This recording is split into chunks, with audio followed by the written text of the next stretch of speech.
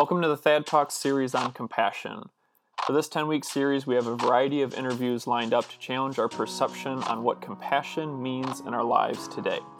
I can't wait to introduce you to some wonderful people who have been an inspiration in my life, and they're going to share with us their wisdom on compassion when it comes to difficult topics and hard-to-have conversations.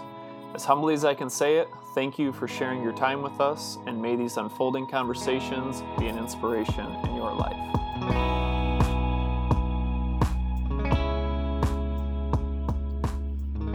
Welcome everyone to another episode of Changing Company. I am really excited to share with you all one of my personal heroes, Dick Hoyt from the Team Hoyt and the Team Hoyt Foundation. Welcome, Dick. Well, thank you. Good morning, everybody. And Dick, I want to just start off by letting you just kind of share a bit about your story and what you guys do and why you're doing it. Okay. Well, when Rick was born, the doctors said, forget Rick, put him away, put him in an institution. He's going to be nothing but a vegetable for the rest of his life. And we said, no, we're not going to do that. We're going to bring Rick home and bring him up like any other child. And this is what we have done. Rick has been mainstreamed and included all of his life. Today, Rick is 56 years old. We have competed in over 1,200 races throughout the world, competing in road races, marathons, triathlons. We're still the only ones in the world to ever compete and complete the Ironman triathlon out in Kona, Hawaii. Also now come up with a lot of Team Hoyts, like out in San Diego. We got them in Las Vegas. We got them in Arizona. We got them in Coeur d'Alene. We got them in Canada. We got them in Virginia Beach, which was the first group from Team Hoyt. And now they are almost 300 people strong. And what these organizations do, they travel to races all over and compete as duos in the different states. And I'm just amazed at how things are going, and it's going very well. And my team, Triumph, is doing a great job up there, too. And we really appreciate what they're all doing. And we just hope that it's going to get bigger and bigger. Matter of fact, they're now building Team Hoyt running chairs up here in Massachusetts, and it was amazing because they had a show demonstrating the Team Hoyt running chairs, and I was down there with Rick, and this fellow come up to me, and he said, "Are you Dick Hoyt?" And I said, "Yes," and then I said, "And this is my son over here," and he had a bag with him, and he pulls this shirt out of the bag, and it says Dick Hoyt on it, and then he had his name and his girlfriend's name on the shirt, and then he pulled out another shirt, and it had Rick Hoyt on it, and then their name on it, and then all of a sudden, he pulls out a bottle of vodka. I guess Russia is famous for their vodka. And then he pulls out a shot glass, and he says, now you can put these in the refrigerator, and they won't freeze. And then he pulled out some chocolates. It was just unbelievable, and he was from Russia. And he says, we would like to have you Team Hoyt, come over and speak to our Russian runners over there and run in some races and do some speaking engagements. And I says, okay, I'll call up President Trump and see if I can't get Air Force One to fly over there. So it's just amazing what's going on, and I just think it's going to keep growing and growing, and I hope it does, because you see all these kids out here that haven't been able to do any athletic events, and our thing is inclusion. That's our big word, and we are getting everybody included in everything that we do. And what is it that your son was born with? Cerebral palsy. Cerebral palsy? Oh, and correct me if I'm wrong, but he would never have been able to walk or compete otherwise. That's correct. No, Rick can't talk, he can't walk, but he has a computer that he talks with. He has graduated from public high school. He's graduated from Boston University. He lives all by himself in his own apartment. Wow. And you said over 1,200 races. What has been the motivation when you started? Because now, of course, I've seen the videos and followed you guys for almost 10 years, but for those who aren't familiar with what you guys do, where did this all start? This all started when Rick was attending a South Middle School out in Westfield, Massachusetts, and his gym teacher got him involved in all the gym activities with all the other children. And he was also the basketball coach at Westfield State College, and he used to take Rick to the basketball games. Well, at one of the basketball games, they made an announcement that one of the lacrosse players from the college was in an accident and he's paralyzed from the waist down. Well, Rick came home from that basketball game. He told me all about it. He said, Dad, I want to do something for him. And he said, I want to run in the race. Well, at the time, I was not a runner. And that's all we had was this Mulholland wheelchair, which was form-fitted, prescription-made to Rick's body. And we had a hard time pushing him, and never mind running in it. But it was a 5K race. We went down, and they gave us the number 00. And the gun went off, and Rick and I took off with everybody else. Well, everybody thought that we would go to the corner and turn around and come back. Well, we didn't. We finished the whole 5 miles coming in next to last, but not last. That's one thing. We haven't been last in all the races we've been in. And when we got home that night, Rick wrote on his computer, Dad, when I'm running, it feels like my disability disappears, which was a very powerful message to me. If you think about it, somebody's in a wheelchair, can't talk, can't use their arms and their legs, and now they're out there running, the disability disappears. He called himself Freebird because now he was free and able to be out there competing and running with everybody else. You know, and I will say some of the things that have surprised me in doing these races is the joy you actually get and the motivation while you're doing, because these races that you're talking about are not just 5Ks. You've biked and ran across the country, and you've done these Ironmans, and these are 10, 12, 16-hour events that take weeks. And what has been some of the hardest parts that's allowed you to keep going despite all the difficulty that entails not only completing an event, but completing an event in tow with another person?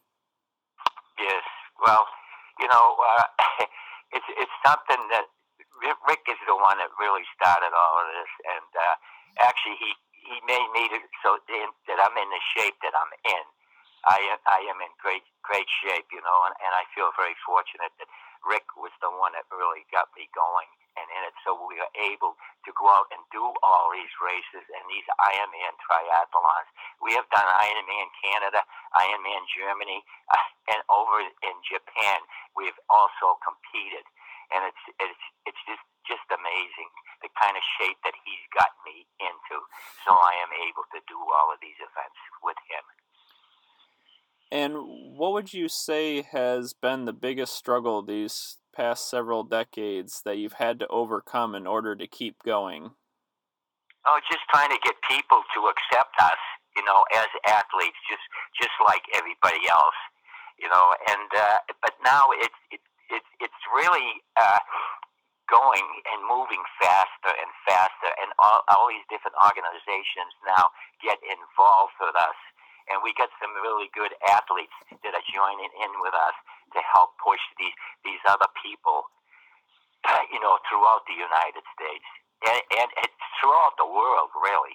I was just curious. You talked about being accepted at these races, which is one battle in and of itself. But I've also found, even working with my team Triumph here in Grand Rapids, Michigan, that it's hard to get people sometimes just to even volunteer, and you stand at a race that could have 300, 400, 500 participants, and we struggled to get 15, 20 volunteers to run out alongside of our kiddos.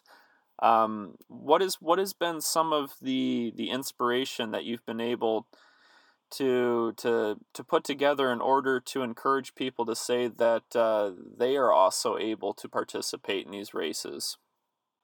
Well, it's just amazing that it's taken some time. Don't get me wrong; it didn't happen overnight, and it seems like now almost every race that we go to, we got people coming up and talking to us and saying they really appreciate us being at their race and other people see what we're doing, and then they come over and talk to us, and they said, we really would like to join your organization and help you people with your inclusion that you want all over the world. It's just amazing to see these people come up. It's taken some time, don't get me wrong, but it is happening, and it's happening to all these different states now. We hear from different states, and they just want to be part of Team Hoyt.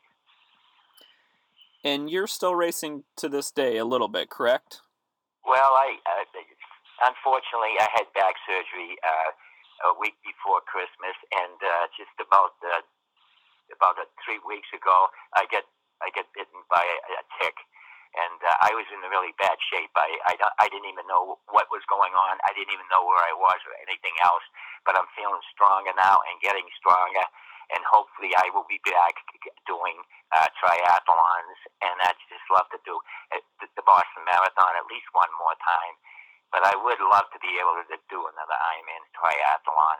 But we're going to have to see about that. And I am, I am 78 years old. 78 years old, still. Oh no, doing no, marathons. Not 78 years old. 78 years young. 78 years young, yes.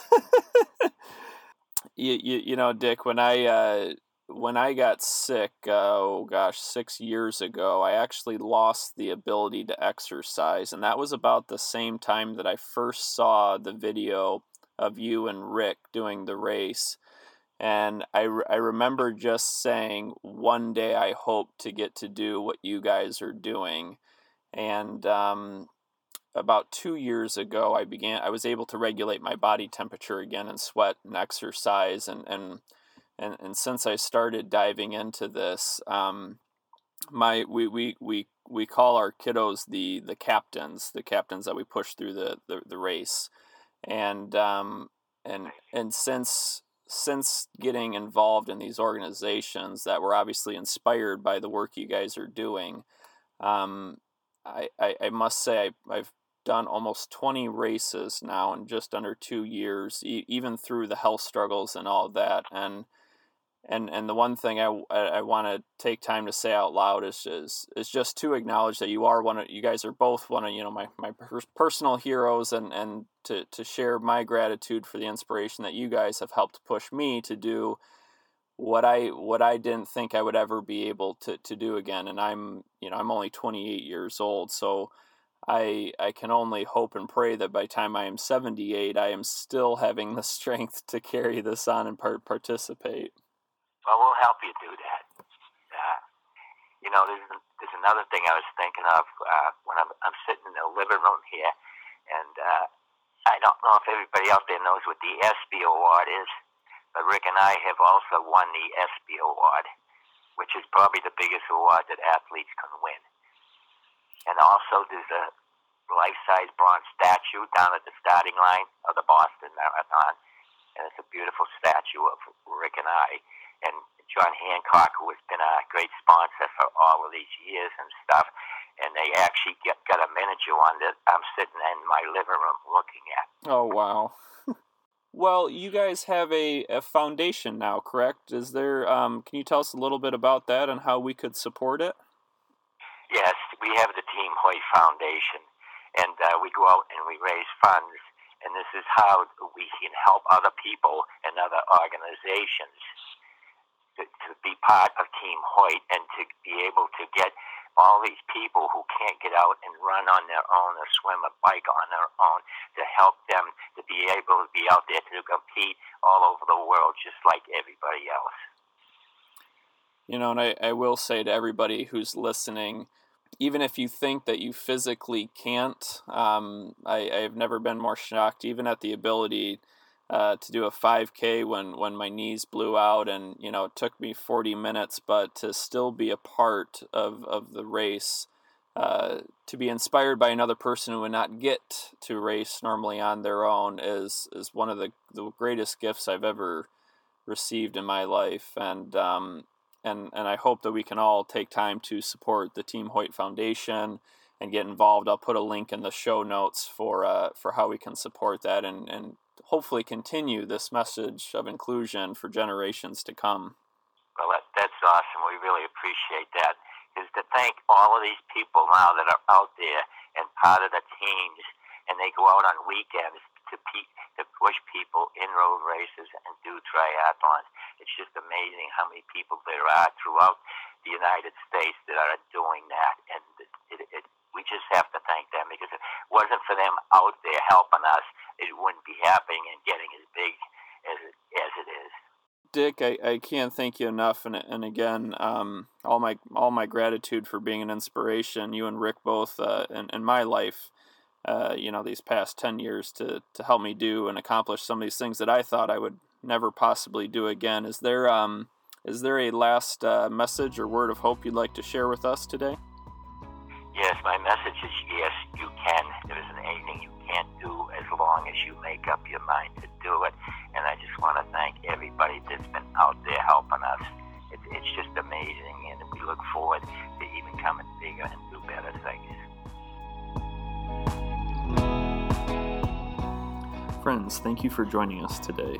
I want to encourage you all to do the impossible and reach out to organizations in your community like the Team Hoyt Foundation or My Team Triumph to help spread a message of inclusion. I hope these conversations are serving as a tool to push the norm to say that we can all do better collectively as a community. And a deep thank you to my dear friend Jordan Gilliam for providing all of the music for our podcast episodes. My best to you.